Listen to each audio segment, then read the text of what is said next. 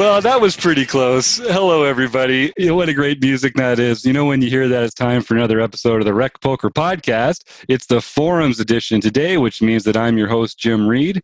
I'd like to thank the Running Aces Racetrack, Casino, and Hotel, Learn Pro Poker, Website AMP, and the small business community for making this podcast possible.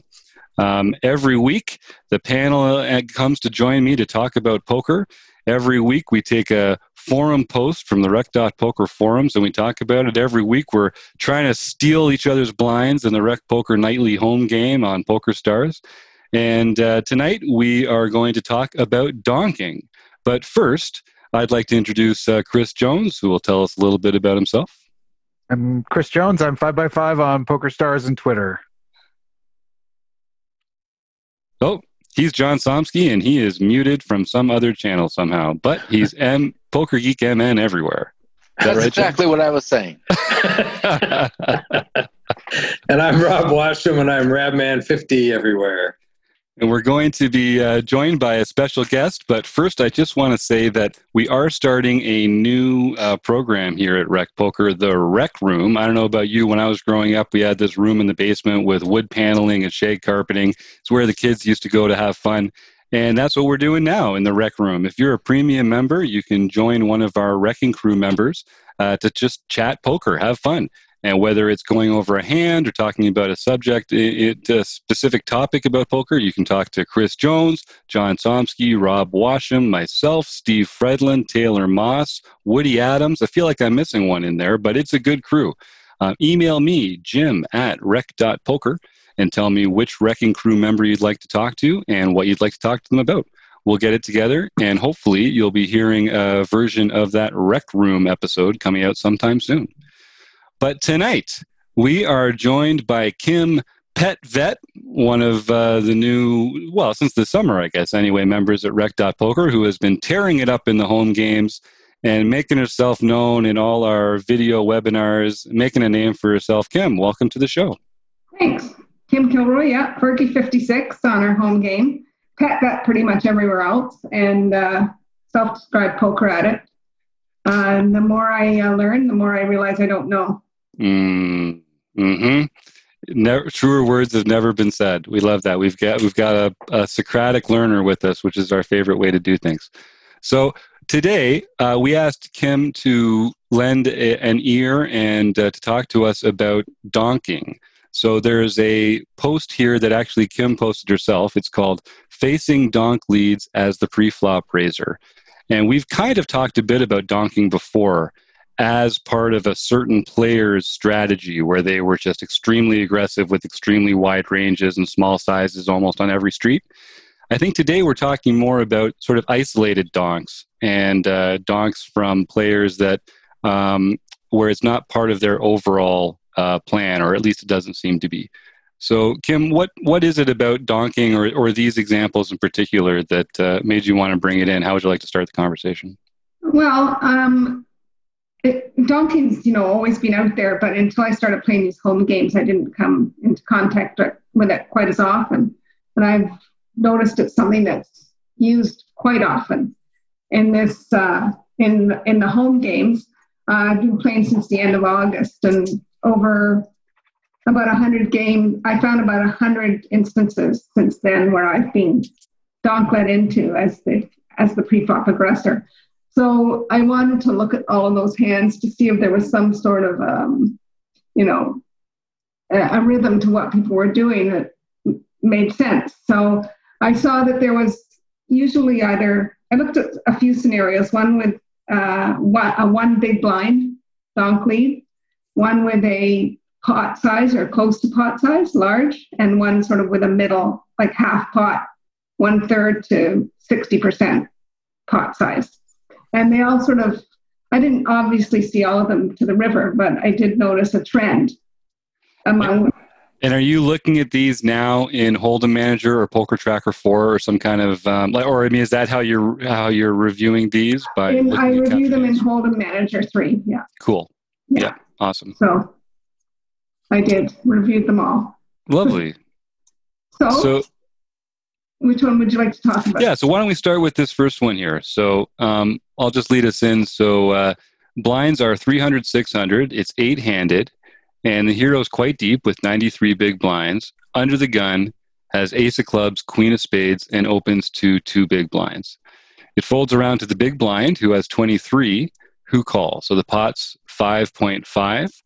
The flop comes 8 of clubs, 9 of diamonds, 4 of clubs.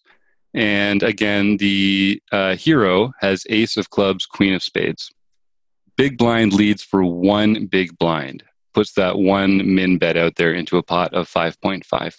So what does that make you think about? Well, first of all, I just want to talk about, I was the big stack at the table. And the average stack at this table was probably only about 20 to 25 big blinds. And both the small blind and big blind were fairly short. So that's why I only raised to 2 big blinds rather than what I might use normally from a 90 big blind stack. So I was going for effective stacks. And I think that's something that a lot of players don't pay enough attention to, which is really more about what's the average stack, or what are the stacks of the people that are actually going to be involved in the hand. That's what you should be picking your open raise sizing by. So great call. So this was sort of a hand I played early on in these home games, and I hadn't really faced this 1 big blind donk lead before very much. So I really wasn't sure what to do. So when I don't know what to do, and I think a 1 big blind lead doesn't mean much, I raised. So I raised it to 3 big blinds, which I don't think is probably enough because the pot was 5.5 big blinds. But I did raise it to 3 big blinds, and the big blind called and had 18 big blinds behind. So the pot's now 11 and a half big blinds, and the turn is the 6 of spades. And the big blind leads for 1 big blind. So at this point, I always think they've got like 1 low pair or something like this. I don't know why, but that's what I always think when I see this. What about you, Chris, or other guys with your... I was just going to say, I think I know probably who this player is at this point, but that was just what I was going to say. Because I think there's a player that likes that min bet lead into you donk lead. But if they do it on 2 streets, I think there's really only one player I'm thinking of that does this. But there's a few of them out there. I have a few of them. Really? Okay. but at any rate, I just was like very perplexed and going, what the and I just shoved. Because I really don't know what else to do here. It's really, we can talk about ranges and all of that, and for my particular hand, it's not hitting me at all, but I just feel that this 1 big blind screams so much weakness, and I get a snap fold. So, if they want to do that and they have the goods, they're going to get doubled up. I was going to say, I'm making a note right now. Next time I see you in the home games, start leading in with that 1 big blind when I've got top set or something. Yeah. I don't know if I do that now, but at that time, it was when I was first playing these games, and I really didn't understand this lead. And I realized that there's more than one person that does it. There's quite a few players that utilize this 1 big blind lead, and I've started doing it a couple of places myself. It's funny, isn't it? Yeah, go ahead. It's really maddening. Like I find it much, when we're talking about donk leading, when somebody, if they, when they lead out for, anything between the half pot to full pot or whatever, like, I feel like I know what to do with that. I feel like we'll probably talk about, I think your next hand sort of talks about a bigger sort of donk lead, but when they do this little dinky donk bet, it just throws you back on your heels. Like, what is going on here? Yeah, it's really like it's a really annoying bet. Like it really is. I think what I normally would do is treat it as a check. And I would normally do whatever I was going to do anyway. Whether it was C-bet, I'll just add a big blind or 2 to it. And if it was check, I'll just still check. Or I'll just call. Just call, right. 1. So I'll treat it as a check, but do whatever I was going to do. Yeah, I think that makes the most sense. That's what I tend to do as well. Treat them like a check, although do adjust the pot size to include that bet in there as well. Right. And that has been a theme when we do talk about donking and when we talk about very small bets in particular. This concept of sort of like treating it like a check, I think, is one of those good general rules that we love. We love little general rules. So does that mean that you are just weighting that player's hand towards a weak holding, like 100% of the time there? And I when I went through all of these, I found that for the most part, the one big blind, and a couple of instances, it was top pair weak kicker, but most of the time it was weak. And was it like a made hand weak, but like just like one low pair, or I guess you don't have to draw that kind of specificity. I don't always know. Yeah, good point. And even when this is even only when they go to showdown that you get to see. Sometimes from the action, you can tell if they fold to a small bet on a future street. They couldn't have had that much on there anyway. But so for the 8-9-4 board with your ace queen, what if it had been checked to you? What would have your action been? I would have probably bet. Yes, I would probably bet about 35% pot on that. I have a queen of clubs for a backdoor straight draw, a backdoor flush draw, and 2 overs with my particular hand, and I still have all the overcards, all the sets, and like all the overpairs and all the steps there. I can have 10 jack even as the big stack on the table, even though it's an under the gun raise. Mm-hmm. So I would just normally bet like a 35% or so. What would have been interesting if they would have come back then and instead of donk leading into you, done the check raise, would have you continued on that? It depends on how big a check raise. But if it was 3.5 times my bet, I would probably not continue. Because that board... But I think I'm supposed to continue. Well, the board is technically better for the big blinds range, right? Yes. In 8-9-4. So, yeah. That's the only reason why I can think that there would be the donk lead is because it's supposed to be better for them. Right. But... These one big blind donk leads, though, are not generally relevant to me. From what I've seen. So they're not range-related type actions where they're saying, well, my range hits this better than your range, so I'm going to do this. Basically, it's somebody saying, well, I caught a little piece of this, let's see if they're for real.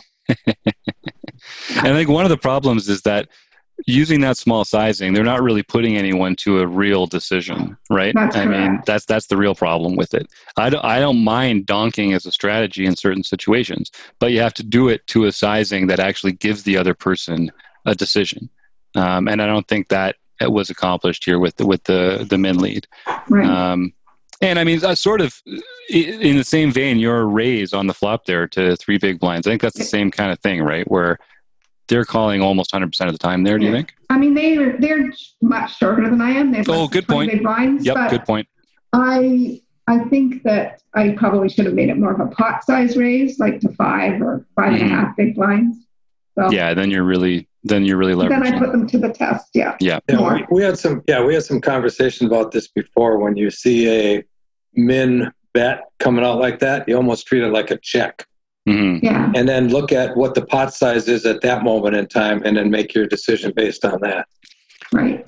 And I think go ahead. Go ahead. Well, I was just going to say, and if we're going, I know the question isn't really about implementing this strategy, but I think if we're going to consider, I'm not even saying this is probably a great, I think there can be some situations where we do donk lead, but I think if we're going to implement a donk leading strategy where we come out with a min bet, we probably want to be doing that with a huge portion of our range and including all of our nutted hands, just for the hope that, and I think, we do it when we have like a 23 big blind stack, when we're really just trying to get this person to sort of be like annoyed with us and put those 5 big blinds in that they probably otherwise wouldn't, right? I think I guess that's got to be the strategy, is like, I'm going to annoy this person into making a big bet when I have the goods. I mean, I think if you wanted to construct a range that was appropriate for a one big blind donk here, it would have to be very wide, I think. Yeah. And I think to John's point earlier, donking and check raising kind of go hand in hand. Every time you donk, you're just removing the opportunity to check raise instead. And I think a lot of these hands that people are donking with would really play better as check raises. Yeah. Agreed. Whether they're for value or not. Yeah, Kim? I'm waiting to see the donk one big blind and then raise on the when it gets raised. and I think that's part of it is that you have to be able to do that if you're going to do this strategy, right? Yes. Like you have to be able to get that 5 big blind from you and then shove on them or something, and then they're like, oh, maybe you really do have something good here. Yeah, I don't think it happened even once. Yeah, scenario. And I think that's something that our listeners and our members can really zero in on right now, which is that you should have a plan for future action when you take your own action. So, and you should be anticipating the different ways your opponent could respond. So this feels like someone made a decision based on just this one action alone and said, I'm just going to put one big blind out there and see what happens, and did not have a plan for how to proceed. And I think donking in particular, if you don't have a plan for how to proceed, just don't donk. Donking is this, just don't. It's this weird part of the decision tree. We were sort of talking about this earlier where it's not, you don't have to donk to be good at poker or to win at poker. It's just one of the tools available to you. If you're not going to do it in a well-constructed and organized way, just check raise, check call, or check fold instead, unless there's something about this particular opponent that you want to take advantage of. Like, I don't donk very often. When I do, it's mostly because I have a tell on my opponent that they either fold a lot to donks or they stick around, and I, choose my holdings accordingly. Chris, did you want to jump in? Well, you had 3 hand examples here, and the third board that you presented is the closest kind that I actually like to donk on. All low paired board, I think is the best kind. And the one thing about the board here is I'd like it to be rainbow. All low rainbow paired board is the ideal donking board for me, because I can still have really strong hands in my check raising range, but I can donk out with some more stronger. So I can donk out, and like if it's a 7-7-4 board, I can donk with some 7s in my range. And it's in that situation where you, as the pre-flop raiser, probably don't have that 7, but are in a kind of a pickle now because I really can have it.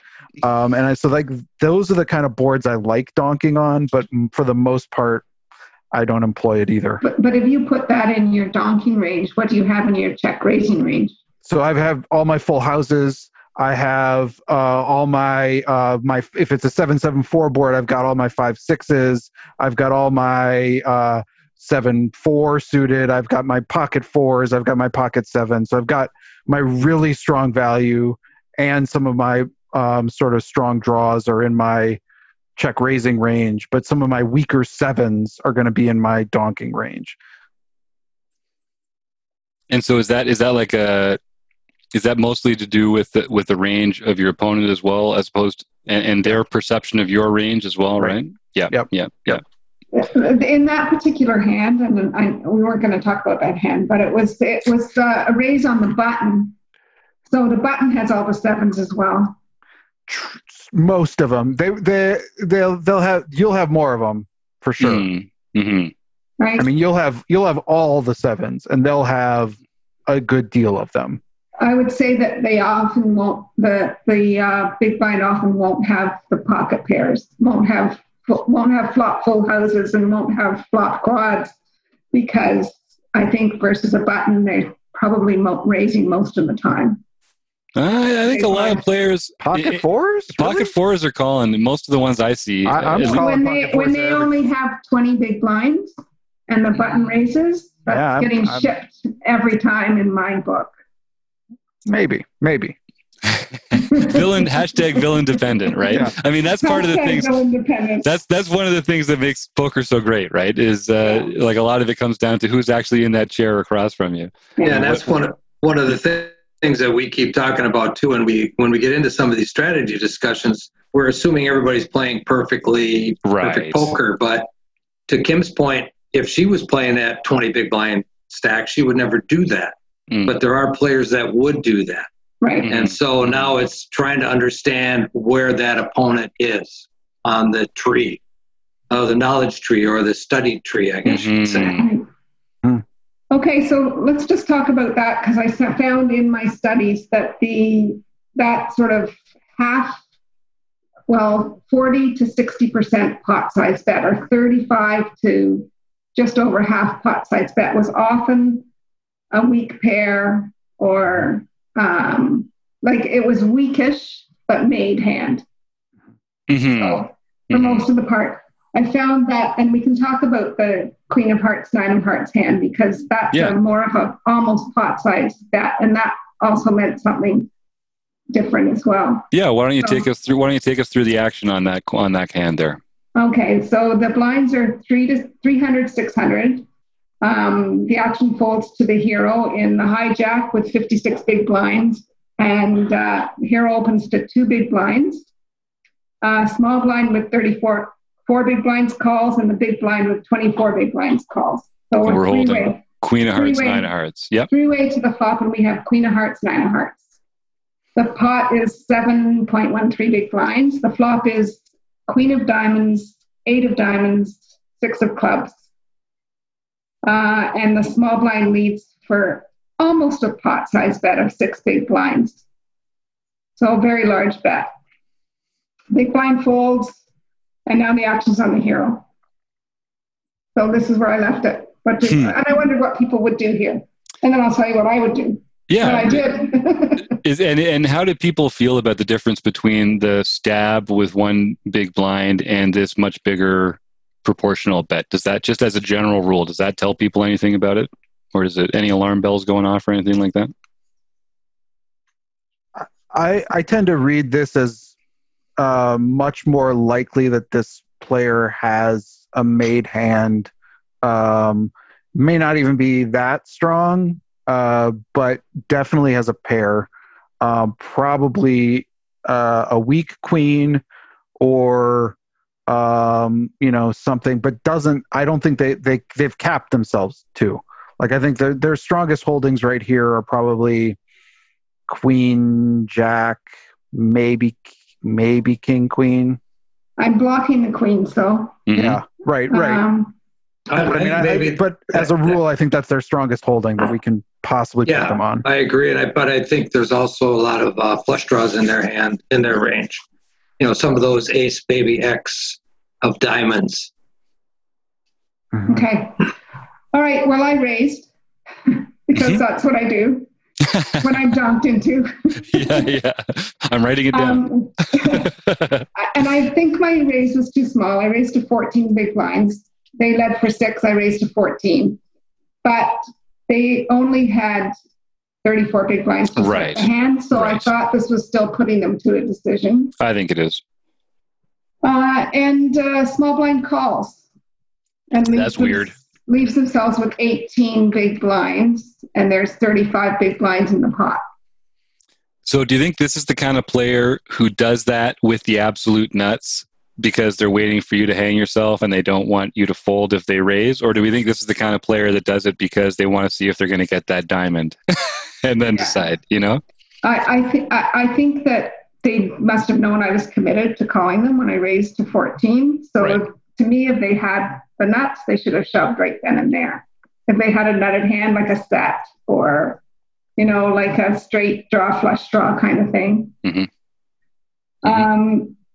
So they just called. The turn is the 10 of hearts, and which brings me in with a gut shot, straight draw for my particular hand. Small blind shoves, and I pretty much snap call because I'm getting such good odds on that. Rivers a brick, 6 of spades, and the small blind loses with ace of diamonds, 9 of diamonds. Hey, good call, Rob. He had that pegged the whole way. Yep. And one of the things when I was looking at these was those middle to large size bets are often flush draws. Interesting. When they got shown down. often. Interesting.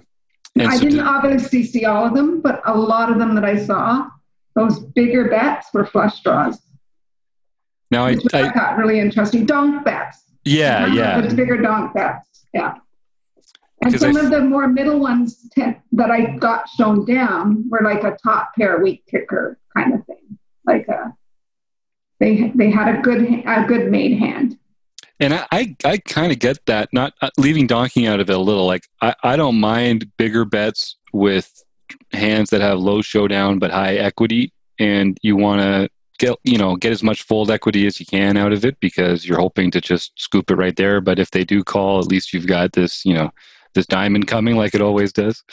I don't know how that, like, stack sizes really come into it for me at that point when it comes to sizing. And I'd probably be more inclined just to ship that, maybe. I don't know. I think, see, 34 big blinds to start the hand is an awkward size. Yeah. Mm-hmm. And when they make it so big on the flop, they're kind of committed. So 100%. When you're going to make it that big, why not just ship your stack in, right? I mean, just try and take the pot down there. Right. I like it. If you stay with game flow instead of donking, I think you're in better shape. Mm. You could do something like a check raise, which would look stronger to me than the initial donk. Yes. Yep. I'd much rather be check raise. And I guess that's one thing I wanted to think about here is donking is a great example of how you can't just look at their donking range. I think you should look at a player's entire range and then extrapolate what you can from that. Like if you're playing against someone who check raises a lot, that tells you something about their donking range. If they don't check raise at all, that should also tell you something about their donking range. Right. So if you get a lot of hands on people, like in my Poker Tracker 4 database, hardly any players are donking at higher than like 7%. So whether it's just the weakest 7% or they only donk the nuts, like it's just they're not doing it in a balanced fashion. So a lot of it comes down to, like, what are the assumptions that this player is making that's leading them to make this donk? Right. Yeah. So John, you want to jump in there? Well, I was just going to think, I think from a psychological point of view, you're just trying to protect yourself. Mm-hmm. So it's kind of like you're in a boxing match, so you throw a little jab that's not going to do anything but keep the other person away from you. And that's what this is too. I think it's a defensive move. So if you want to use it well, you have to realize that, I think Kim was right, it does kind of telegraph weakness. Mm-hmm. So you need to incorporate some of those times where it would also be strength. The problem is it's not used very often, so it confuses people, which means it makes it very difficult to use that in a manner where, when you are strong, to get maximum value. Yep. Yeah, it's hard to be balanced with a donking range. And the fact is, with your bluffs, you're going to get more fold equity out of a check raise, plus you get more money in the pot already. And for your value hands, you're also going to get a bigger pot. And I just feel like if I had to choose between only being able to donk and only being able to check raise, I would never donk again, as much fun as I like saying it. Right. So when let me go back to sort of your response to this hand. If small blind, after you raise, if small blind shoves, what's your plan? I think I'm committed to the hand there. Okay. Like with their stack, if they have a much bigger stack, I'd have to think about folding because I just have a weak queen and a backdoor straight draw kind of thing. Right. Okay. Yep. But I have sort of a two-way backdoor straight draw. You got the double gutter, yeah, that's right. The old double gutter. the 6 works for me. So I guess if we could sum it up, we'd say that donking tends to cap people's ranges. It tends to be a middle strength holding. Bigger bet sizes in this group anyway tend to correlate to more drawing hands. And most of the hands that we're seeing people donk with are not hands that can call a shove, which is part of it. They're trying to, it's almost like a block bet. A blocker bet. Yeah, exactly. I was thinking about that. Yeah. Which is weird. I mean, the flop is kind of a weird time for a blocker bet in the traditional sense. You don't really get to control the pot. You don't really get to choose how much goes into it at the end. And the hand hasn't played out enough to know the final strength of your hand. But I think that is how people are using it. I think that's what they're trying to do. I think Rob just had some bad news in the home game. I had ace king and I folded the turn and the river was a king. And the other two players both had ace queen with a queen high board. So I was like, No, Rob, it was a good fold. Yeah, right. There you go. Yeah, that's it, Kim. Can't be results oriented. All right. Well, any other points we want to make on donking generally? Are there spots we're going to look to donk? Are there ways we're going to take advantage of other people donking? Is it just, for me, it's so player dependent. I kind of have a couple approaches that I take depending on who it is. And I have a few more hands I'd like to go through if we do our study groups. Oh yeah, great. That's lovely. And actually, I'll just say right now, since I won't turn down a segue like that. Chris Jones is running the Focus, a monthly study group where we all get together and focus on. Right now, we're looking at pre-flop ranges, but that'll change over time. And I'm setting up a couple, maybe once a week or once every 2 weeks, where we can get together and talk about some of that stuff a little more regularly as well. So keep an eye out in the Rec Poker forums. Join the group, the Focus, and see if you want to get together on maybe a Thursday or a Saturday to chat more poker, because we do love that here. Okay, well, I guess with that all being said, donk or don't donk, but have yourself a plan. And I plan on coming back here again next week to talk to all these wonderful folks. Thanks to Running Aces, Hotel, Racetrack, and Casino, Learn Pro Poker, Website AMP, and the small business community. See, Steve, it's not that hard.